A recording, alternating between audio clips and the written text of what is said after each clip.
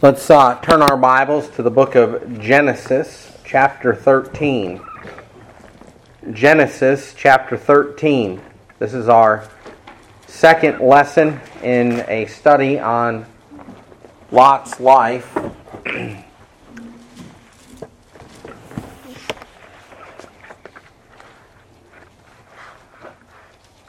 We noted previously some of the advantages that he had, and he had a lot of advantages. He was saved.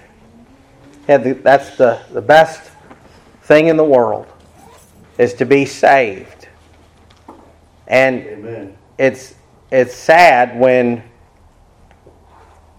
children of God, I've heard people who are supposed to be children of God, and they don't think that's the best thing there is. And when you mention it, remind them about being saved. Oh, well, yeah. But really it is. Amen. As we just sang, every longing the Lord fills. He takes care of it all. I want to read here in Genesis chapter 13. We'll read the entire chapter and we'll have many things to expound upon. We're going to be looking at Lot's first steps in backsliding. His first steps in backsliding. We saw his advantages.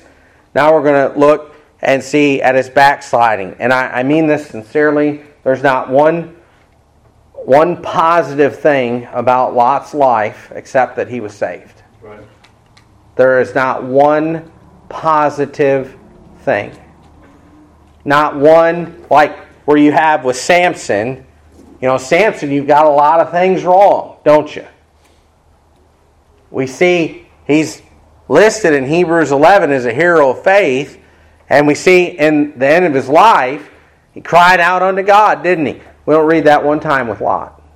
There's not one single good thing about his life mentioned other than he's saved. This is not someone to pattern your life after. Genesis 13 and verse 1, it says, And Abram went up out of Egypt, he and his wife, and all that he had, and Lot with him into the south. And Abram was very rich in cattle and silver and in gold.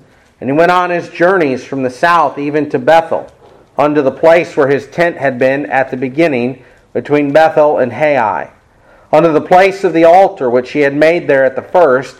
And there Abram called on the name of the Lord. And Lot also, which went with Abram, had flocks and herds and tents, and the land was not able to bear them, that they might dwell together, for their substance was great, so that they could not dwell together. And there was a strife between the herdmen of Abram's cattle and the herdmen of Lot's cattle, and the Canaanite and the Perizzite dwelled then in the land. And Abram said unto Lot, Let there be no strife, I pray thee, between me and thee, between my herdmen and thy herdmen, for we be brethren. Is not the whole land before thee? Separate thyself, I pray thee, from me. If thou wilt take the left hand, then I will go to the right, or if thou depart to the right hand, then I will go to the left. And Lot lifted up his eyes and beheld all the plain of Jordan, that it was well watered everywhere before the Lord destroyed Sodom and Gomorrah, even as the garden of the Lord, like the land of Egypt, as thou camest unto Zoar. Then Lot chose him all the plain of Jordan, and Lot journeyed east, and they separated themselves the one from the other. And Abram dwelled in the land of Canaan, and Lot dwelled in the cities of the plain, and pitched his tent toward Sodom. But the men of Sodom were wicked and sinners before the Lord exceedingly. And the Lord said unto Abram, after that Lot was separated from him, Lift up now thine eyes, and look from the place where thou art northward and southward, eastward and westward. For all the land which thou seest to thee will I give it, to thy seed forever, and I will make thy seed as the dust of the earth, so that if a man can number the dust of the earth, then shall thy seed also be numbered. Arise, walk through the land in the length of it, and in the breadth of it, for I will give it unto thee, Then Abram removed his tent, and came and dwelt in the plain of Mamre, which is in Hebron, and built there an altar unto the Lord. Now, I want you to remember that Lot is our brother in Christ. He's saved.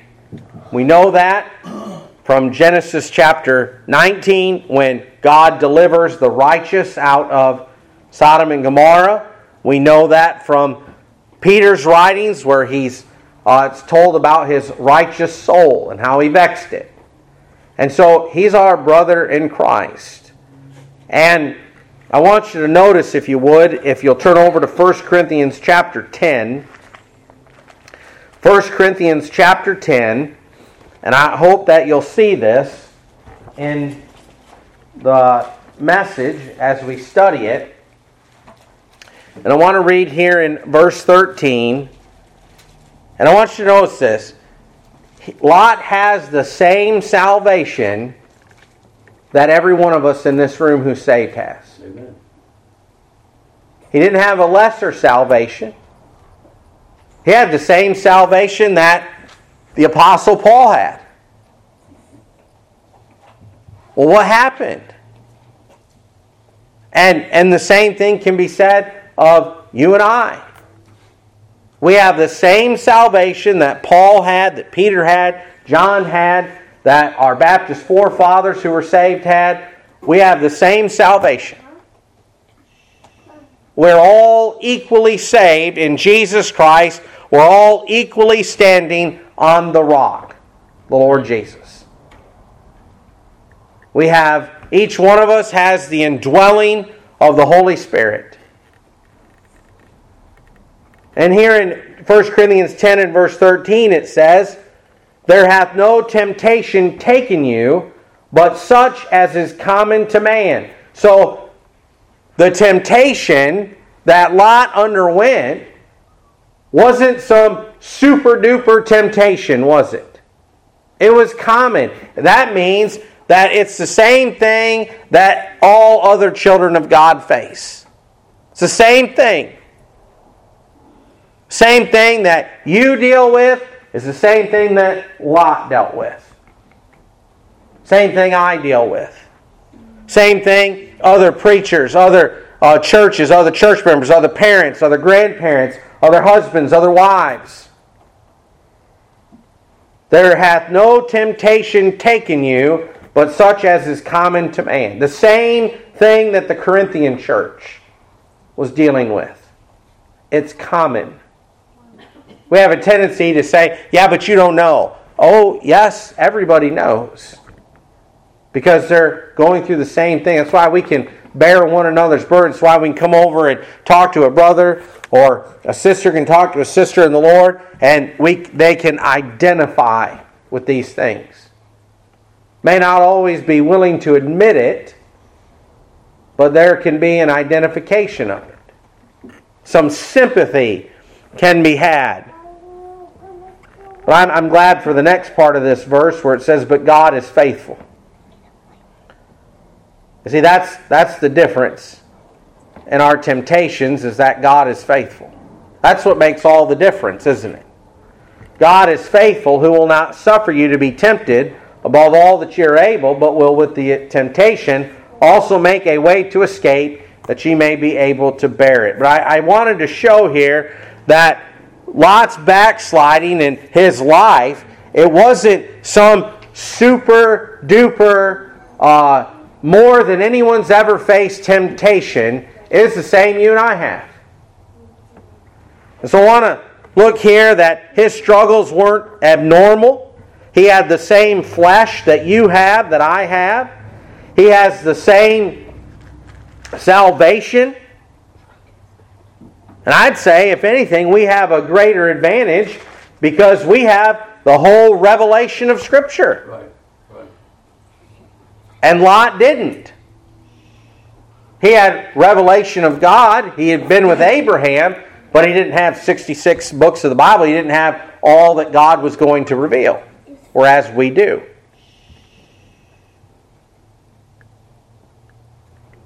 And so having said that, we're all under the similar circumstances as Lot. I want you to know the first thing in Lot's steps of backsliding, and these aren't in order of importance or in chronological order, but I want you to know, first of all, Lot does not pray. He doesn't call on the name of the Lord. And I want you to read with me in verse 4. And I want you to note here, it says in verse 4, let's back up and read verse 1. It says, "And Abram went up out of Egypt, he and his wife and all that he had, and Lot with him, into the south." So they come out of Egypt. Sarah's with him. Lot's with him. And we go down into verse 4. It says, "Unto the place of the altar which he had made there at the first, and there Abram called on the name of the Lord." No mention of Lot also calling on the name of the Lord, is there? You see, you can't pray by proxy, can you? Well, that brother, he's doing my praying for me. That doesn't work, does it? Look in chapter 12. Genesis chapter 12. Remember, we read in verse 5, "And Abram took Sarai, his wife, and Lot, his brother's son." And so here they go. They're leaving the land of Ur of Chaldees, and they're heading to the place that God has told them to go to. And in verse 8, it tells us here, and he, that is Abram, removed thence unto a mountain on the east of Bethel, and pitched his tent, having Bethel on the west and Hai on the east. And there he builded an altar unto the Lord, and called upon the name of the Lord. So, again, Abram is praying unto God. He's calling on God's name. But we never read this about Lot.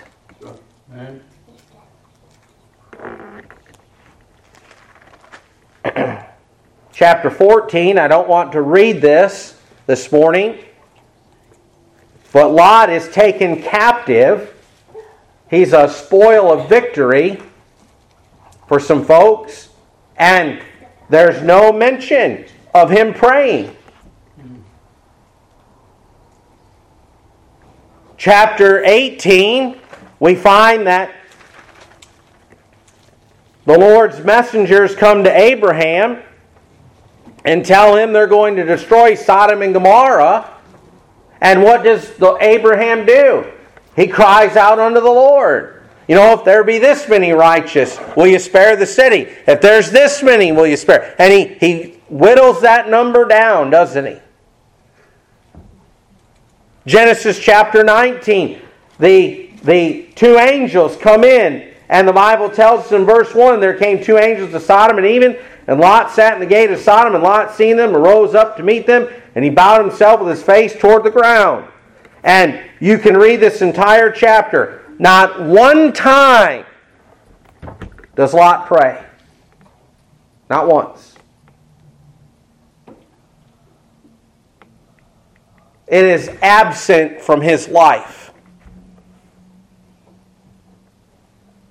And all of the accounts of Lot in the Old Testament, as well as the New Testament, not one time does it say that he called on the name of the Lord in this fashion in prayer.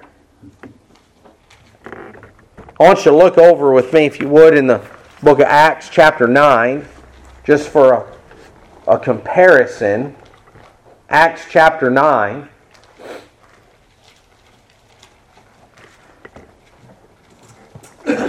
And read, if you would, here in verse 11. This is I'm sure you're familiar with it, the account of the salvation of Saul of Tarsus on the Damascus road. And after that, we find that the Lord comes to a man by the name of Ananias in a vision. And in verse 11, I want you to notice what he says. "And the Lord said unto him," that is unto Ananias, "Arise and go into the street which is called Straight, and inquire in the house of Judas for one called Saul of Tarsus, for behold, he prayeth." And I'll I want to say a few things about this. Number one, dead people don't pray.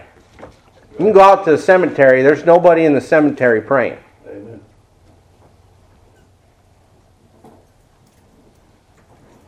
Living people pray. It is a function, a work.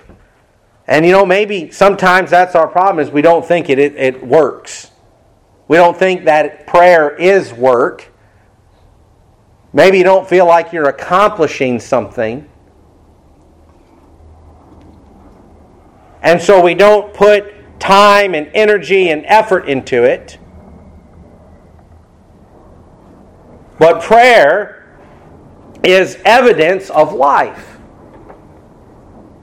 It's evidence of spiritual life. Amen. It's evidence of an abundant life. I'd have to say that, even Jesus prayed. And He knew what was going to happen before He prayed. We don't know what's going to happen. That ought to drive us even more so to the throne of grace. A saint's prayer life is like your spiritual pulse. Everybody here has a pulse. They're different depending on age and circumstances and some other things, but average, you have different kinds of pulses. You have a resting pulse. You're just sitting there resting. On average, depending on your age, you should be around 70 beats a minute.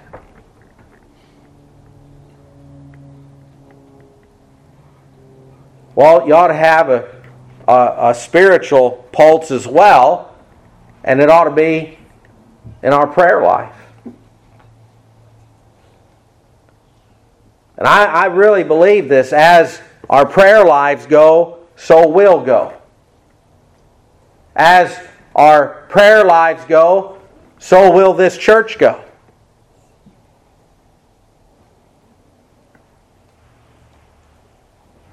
And I imagine, and maybe it's me projecting, but I've been with God's people all my life.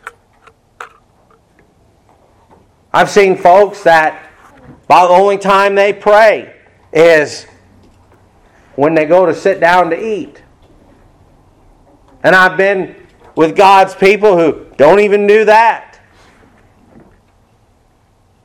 But I can assure you, if all your prayer life consists of is when you sit down to eat and you thank God for the food and ask a blessing on something for those 30 seconds or however long it takes, if that's your prayer life, you don't have a very good spiritual pulse. Amen. It's weak. Say, well, I'm better than Lot. Well, that's not saying much, is it? We sing hymns like Sweet Hour of Prayer, yet most have experimentally never known such a thing. Have never participated in a time of prayer. And I don't mean a literal hour, but they haven't participated in a time of prayer.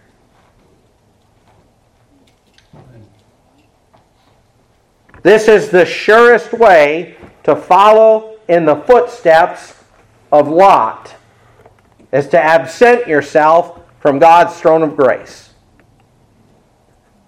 The Bible tells us, look if you would over into the book of Hebrews chapter 4. And there's countless verses throughout Scriptures, probably at least one, if not more, in every epistle that Paul wrote, encouraging us, spurring us, admonishing us to pray. Pray without ceasing. Brethren, pray for us. My heart's desire and prayer to God for Israel is that they might be saved. In Hebrews chapter 4 and verse 14, these wonderful words. It says, "Seeing then that we have a great high priest that is passed into the heavens, Jesus, the Son of God. Let us hold fast to our profession. For we have not an high priest which cannot be touched with the feeling of our infirmities, but was in all points tempted like as we are, yet without sin. So he says, we have a high priest who knows exactly what we're dealing with, who knows what our feelings are. He dealt with the same infirmities. The only difference between us and Christ is he didn't sin. And because of that, he says in verse 16, let us, therefore, come boldly unto the throne of grace. Now, there's a difference between boldly and arrogant.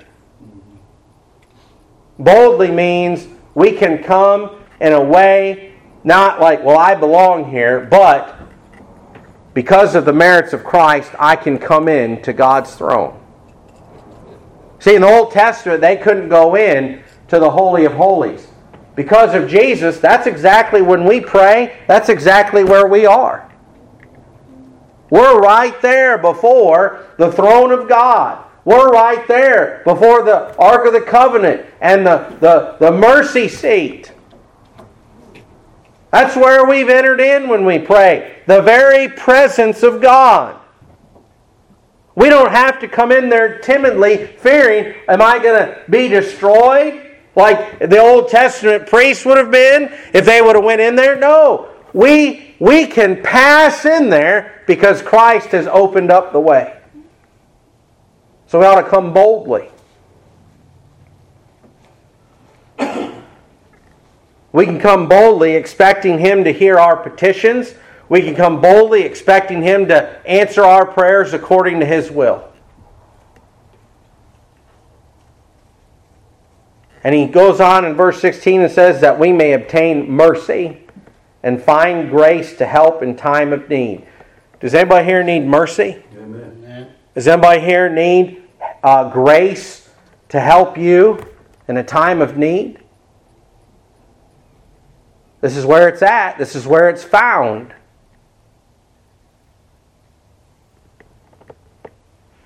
So we are implored, encouraged, besought to come unto God's throne. This Lot didn't do this. We don't find it mentioned once at all. And I just reiterate, this, if you want to check your spiritual well-being, just look back at your prayer life. I'm not trying to beat anybody up. And say, okay, well, I haven't been like I need to be. Well, start doing it. Well, how do I start doing it? Fall on your knees and pray unto God. Set a time. I mean, remember, in the book of Acts, it was a certain hour of the day, and what were Peter and John doing? They were going up to the temple to pray. Set yourself a time. Get your cell phone, go into the alarm clock, put it in there, put in the notes, time for prayer, and stop doing everything else. And I assure you that everything else will be presented for you to do at that time. But stop it.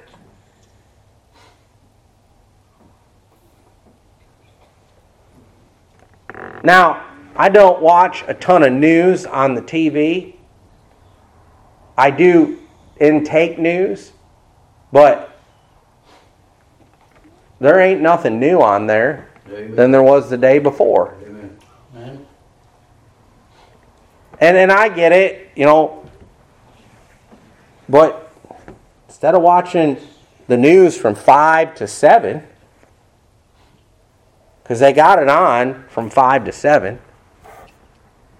In certain channels, they got on 24 hours. Turn it off and take everything to the Lord. Now, everything's going to come to your mind. Amen. Everything you need to do for the whole day is going to come to your mind. Everything, if you do it in the evening, everything you didn't get done or everything you need to do tomorrow is going to come to your mind.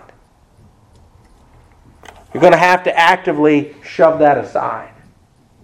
Just like we've shoved prayer aside to do these things.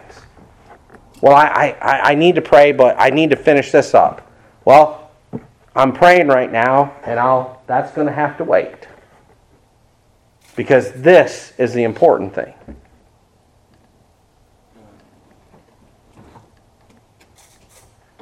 That you probably struggle with those things. I'm sure everybody in this room struggles with those things. You sit down to pray, and, I need to do this.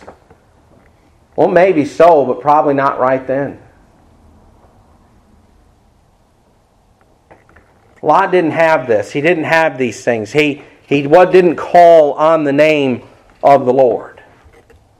And I'm convinced, as I've been studying and have studied Lot's life before, and am now studying it with an interest of preaching it, that this is really the beginning of his downfall in his life was he didn't have a prayer life. Amen.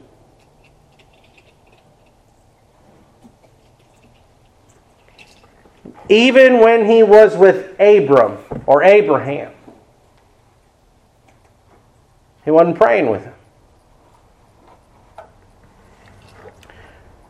So, let's consider that and consider ourselves. Secondly, if you'd look in these verses, verse 10 and 11, we find here that Lot chooses by sight and not by faith. He chooses by sight and not by faith.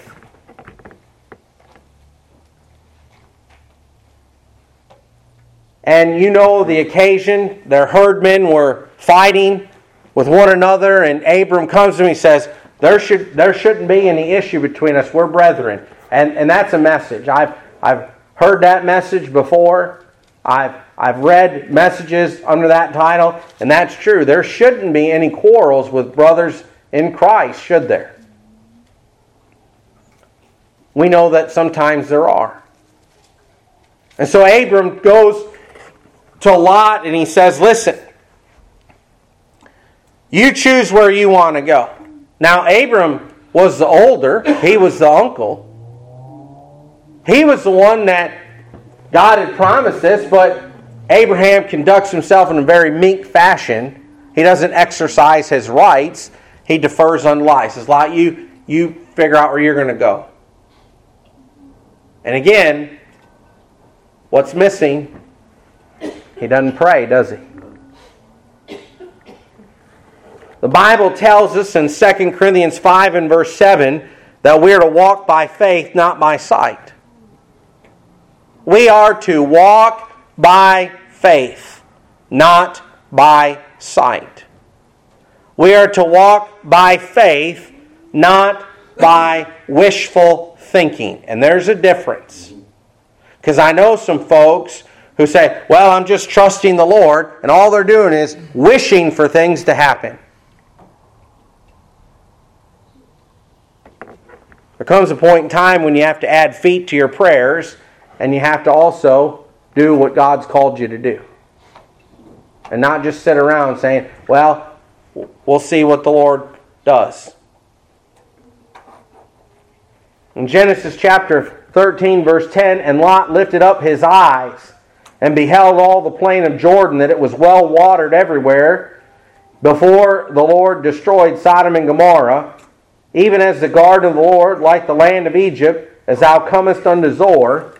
Then Lot chose him all the plain of Jordan, and Lot journeyed east, and they separated themselves, the one from the other.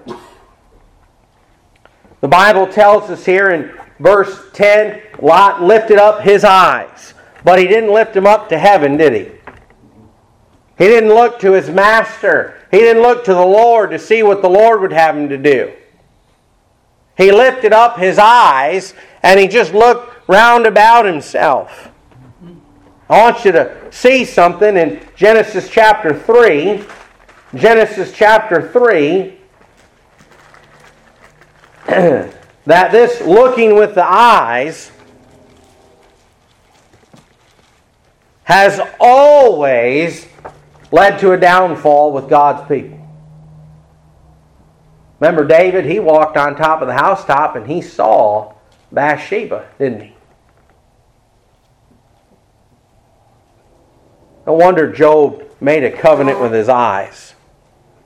You know the story. Here's the woman. She's in the garden. The serpent comes to her and asks her about what all they can and can't eat. And she tells him. And in verse 4, the serpent says, and the serpent said unto the woman, Ye shall not surely die.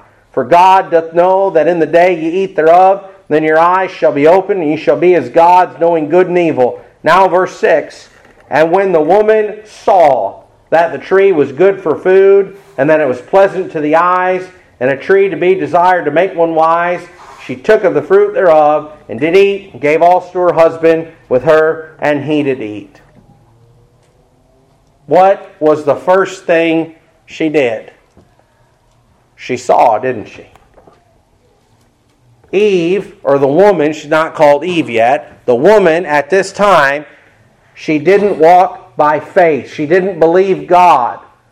Our eyes are spiritually deceptive. Every time. Every single time. Remember, as Brother Duncan preached there in Matthew 14 on Peter walking on the water, what did Peter do?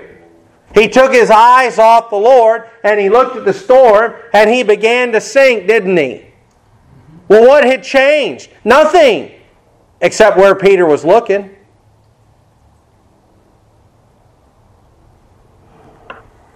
The storm was already happening, or it was going on and it came up. If he had just kept looking at the Lord, he wouldn't have begun to sink, would he? Well, here's Lot.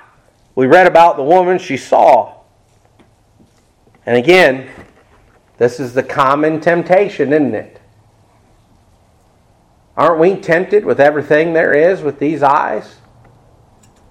You know, that's why 3 days ago, companies spent millions of dollars on commercials for television for the Super Bowl. Because they know that this here gets people to do things. That's why you drive down the road and you have all the billboards there are. Because they understand how the eyes work with the brain, with the synapses, with all the things to entice on this carnal body, this fleshly body. Sin has corrupted all of it. It's the same thing with pornography. It's the same thing with all of these things. It is to tempt through the eyes. And Lot looked up and he saw this. We also read in verse 10 of Genesis 13, it says, And Lot lifted up his eyes and beheld. He beheld, and we know what behold or beheld means. It means to look upon and ponder. There's another way that it can be looked at according in studying things, and that is that it is to advise one's self. So we change that, or we put that in there, and we read, And Lot lifted up his eyes and beheld all the plain of Jordan, or he advised himself all the plain of Jordan, or he advised himself about all the plain of Jordan. Lot was his own counsel. He was his own consultant. You know, there's a saying, if you're the smartest person in the room, you need to change rooms.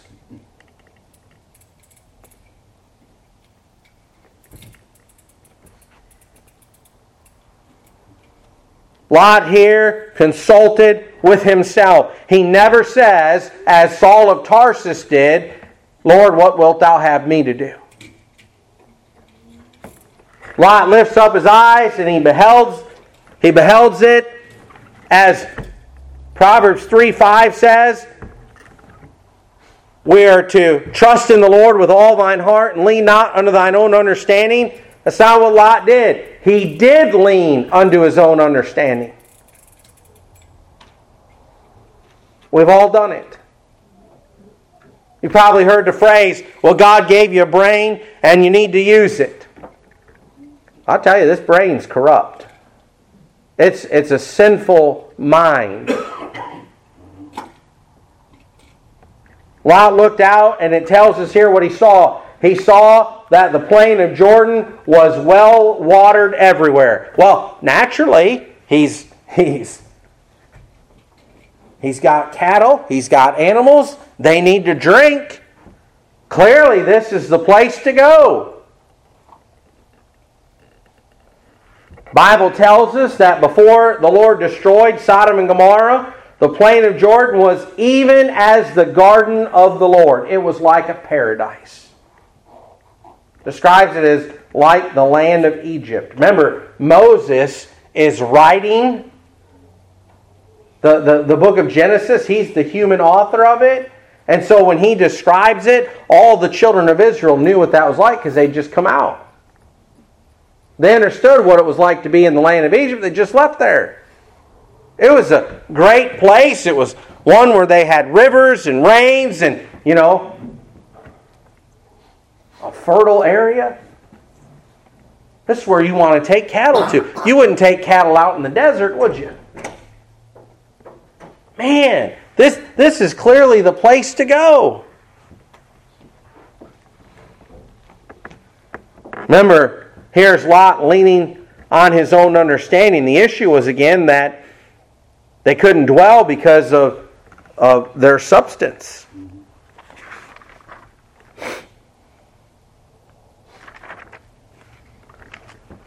But there's something Lot didn't see. There's a lot of things you and I don't see, don't we? We get tunnel vision. I mean, we see the well-watered plains of Jordan, and we don't see anything else. And we sit there and, this is this, and this is this, and man, it just, everything. You ever write down like a pros and cons list, and, oh man, look at all the pros, and there's hardly any cons, and somebody else comes along and goes, I don't know what you're talking about. Here's all the cons. Here's all the reasons not to. Because you get tunnel vision. I get tunnel vision. Oh, if we do this, this is what will happen. Not necessarily.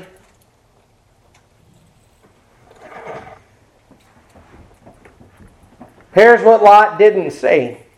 Verse 12 and 13. Abram dwelled in the land of Canaan, and Lot dwelled in the cities of the plain and pitched his tent toward Sodom. But the men of Sodom were wicked and sinners before the Lord exceedingly. He did not see that. He didn't see how wicked his neighbors were. He didn't see the exceedingly wickedness that they did because he was captivated by the well-watered plains of Jordan and the easy life he'd have. Oh, we're not going to have to dig any wells. It's already a well-watered plain. We're not going to have to labor. Oh, the cattle can they can free range. There's plenty of grass. We're not going to have to store it up. We're not going to have barns. We're not going to have to plant anything. This is just easy pickings. He didn't see the sinners, did he? He didn't see how exceedingly wicked they were.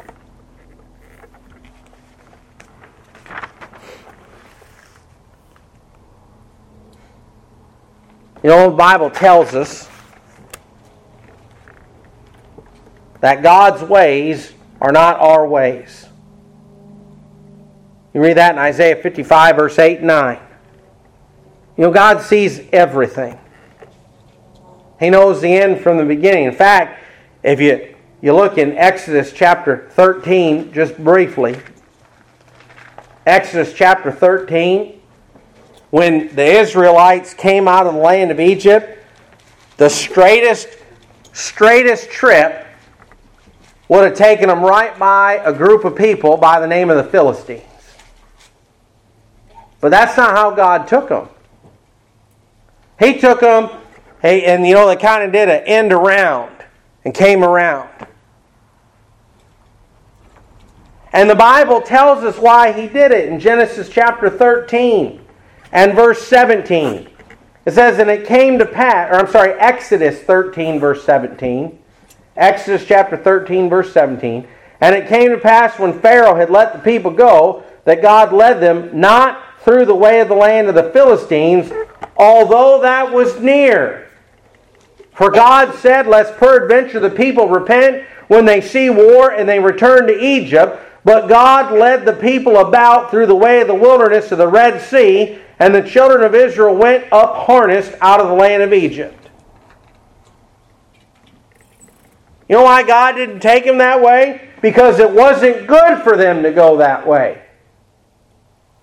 Amen.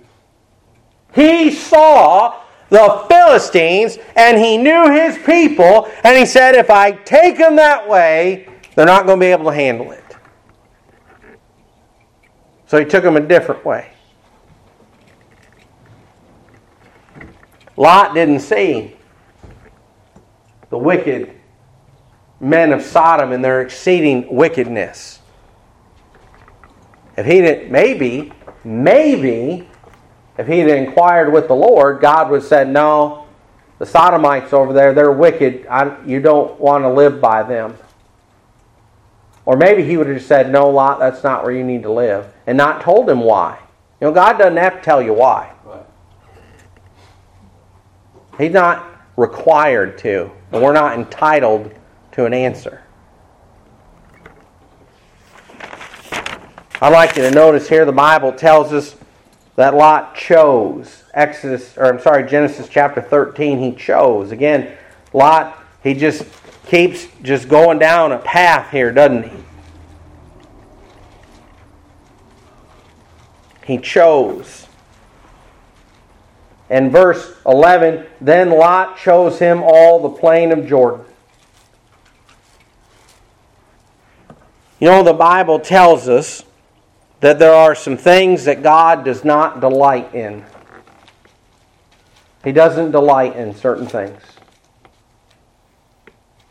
And sometimes people choose them. Do you remember when David had sinned in numbering the people? He had done it to boast of his kingdom, his kingliness, the empire that he had. And the Bible tells that God smote him in the heart, or he smote himself.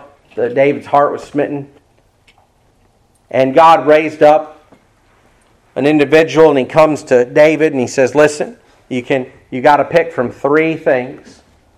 Three things. You can have famine, you can be pursued by your enemies, or you can have pestilence. You remember what David chose? He said, let us fall into the hand of the Lord. He said, I'm going to let God choose. Even in punishment, David said, I don't know what to pick. So he fell into the hand of the Lord. Lot didn't do that. Lot said, I got this. Lot was presumptuous. I understand we have to make decisions, but our decision ought to be, Lord, what will you have me to choose? What will you have me to do? Enlighten me. Give me understanding. Yes, you've given me a brain. And my brain says this is the option. But, Lord, what is it that you want me to do? Is there something I'm not seeing?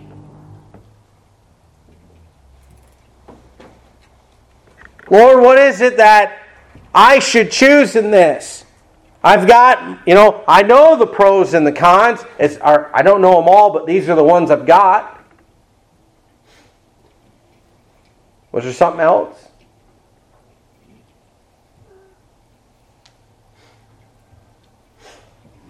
Kind of like 5.5 years ago. What are you moving to Florida for? Well, that's what the Lord wants you to go. Oh, is it a bigger church? No, it's about the same size.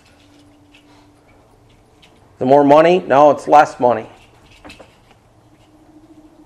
What are you moving for? It's what the Lord wants us to do.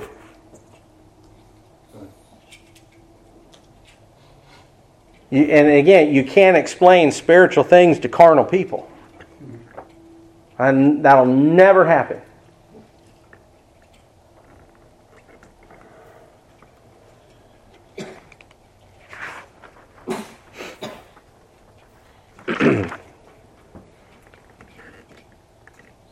So he chooses this. And he goes, and the Bible says that he dwells there. He dwells there. The word dwell means to sit down or to inhabit. He planted his flag here. And that was the beginning of the end for Lot. Now, just like you and me, he could have been recovered out of all of this. Can't remember, God is faithful. Isn't that what we read when we started out? In fact, he is recovered. He goes in, he's taken captive. God sends Abraham in there to get him out. We read about he's going to destroy. God sends messengers. They take him out. What's he do? Every time. He never prays. One last thing I'd like you to see about here in Genesis chapter 13.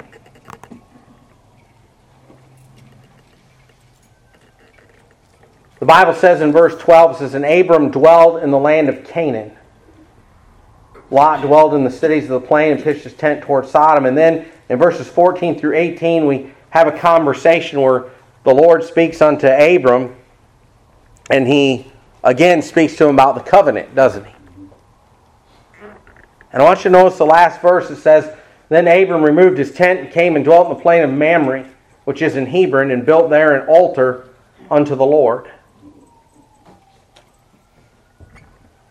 Well, if you look back and if you remember, we started out with this chapter how they had gone back to Bethel under the place of the altar. Abraham had built an altar. You go back into chapter 12 and verse 8. It tells us that Abram built an altar unto the Lord and called upon his name there. And I know we already talked about calling on the name of the Lord as in prayer. But I want you to notice here, Lot is never said to build an altar. He never worships the Lord. He never exalts the Lord. He never praises God. He never renders Him honor or glory that's due unto Him. He never sacrifices at all. His life is absent of sacrifice. Lot's life he is a consumer. He consumes the blessings of God, but he doesn't return any praise unto Him. You remember the teaching about the lepers that Christ gave, how that there were all those lepers that He healed, but only one returned to give Him thanks. Well, Lot wasn't that one, was he? He never built an altar. He never took stones and erected them up and took one of the calves that God had blessed him with and slayed it and offered any burnt offerings for his sin, any trespass offerings for his sins. He never offered any peace offerings, sin offerings. He never offered any meal offerings. You know, we have those in the book of Leviticus, and I know that comes after, but he never makes an offering unto God. His whole life. Now, Jesus made an offering for Lot, and God accepted that offering because Lot was saved. But Lot, being a person who's saved, he's now to worship God. And how do we worship God? We offer sacrifices. Can you imagine someone saved and they never offer God a spiritual sacrifice their whole life? That's Lot.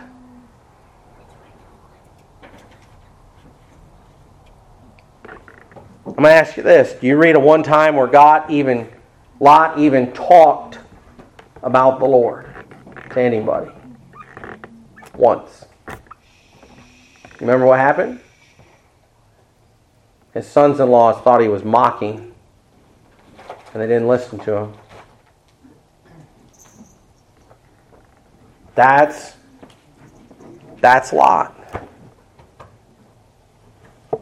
It is a horrific existence for the child of God. Amen. There's a hymn, I don't think I've sang it here, but it's called Wasted Years. Lot's life, from a spiritual aspect of pleasing God, is a wasted life. Lot is not going to hear, "Well done, thou good and faithful servant." He's not going to. I hope that every one of us here who's saved, that our desire is to be well-pleasing unto God. Not so God can praise us, but that we'll have a life of praise unto Him. One that is fitting Him. And so, where does this begin with? Well, it starts with prayer. That's the thing that everything went downhill from Lot. He didn't pray. He walked by sight. He chose by sight. He didn't see things. I remember as a young boy and as a young man, even as a babe in Christ, that there were things I would ask my dad, and he would say, he would explain it. So I said, man, I never saw that. Why did he see it? Because he was praying and he was walking by faith. He was spiritually mature. And there's things you ought to see today, as you've grown in the Lord, that you didn't see before. Just like there's things I see that my kids don't see. Well, don't do that. You could get hurt. Well, how could I get hurt? Well, you tell them, they go, "Oh, well, I didn't think of that." Of course you didn't. You're a kid. Kids don't think of that. Kids go, "This looks like fun. Let's do it."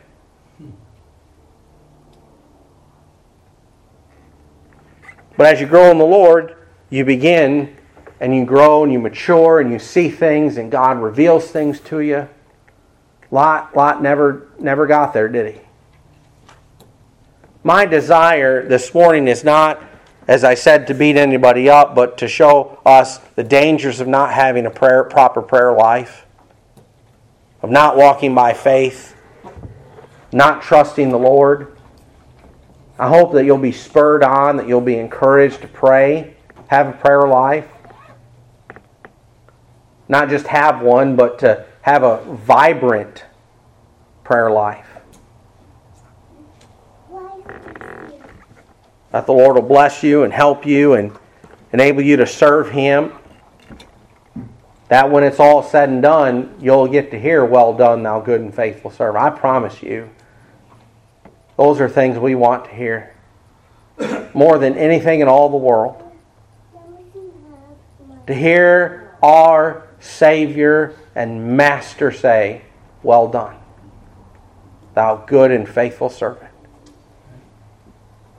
You don't have to do what Paul did because you're not called to do what Paul did. I'm not called to do what Paul did.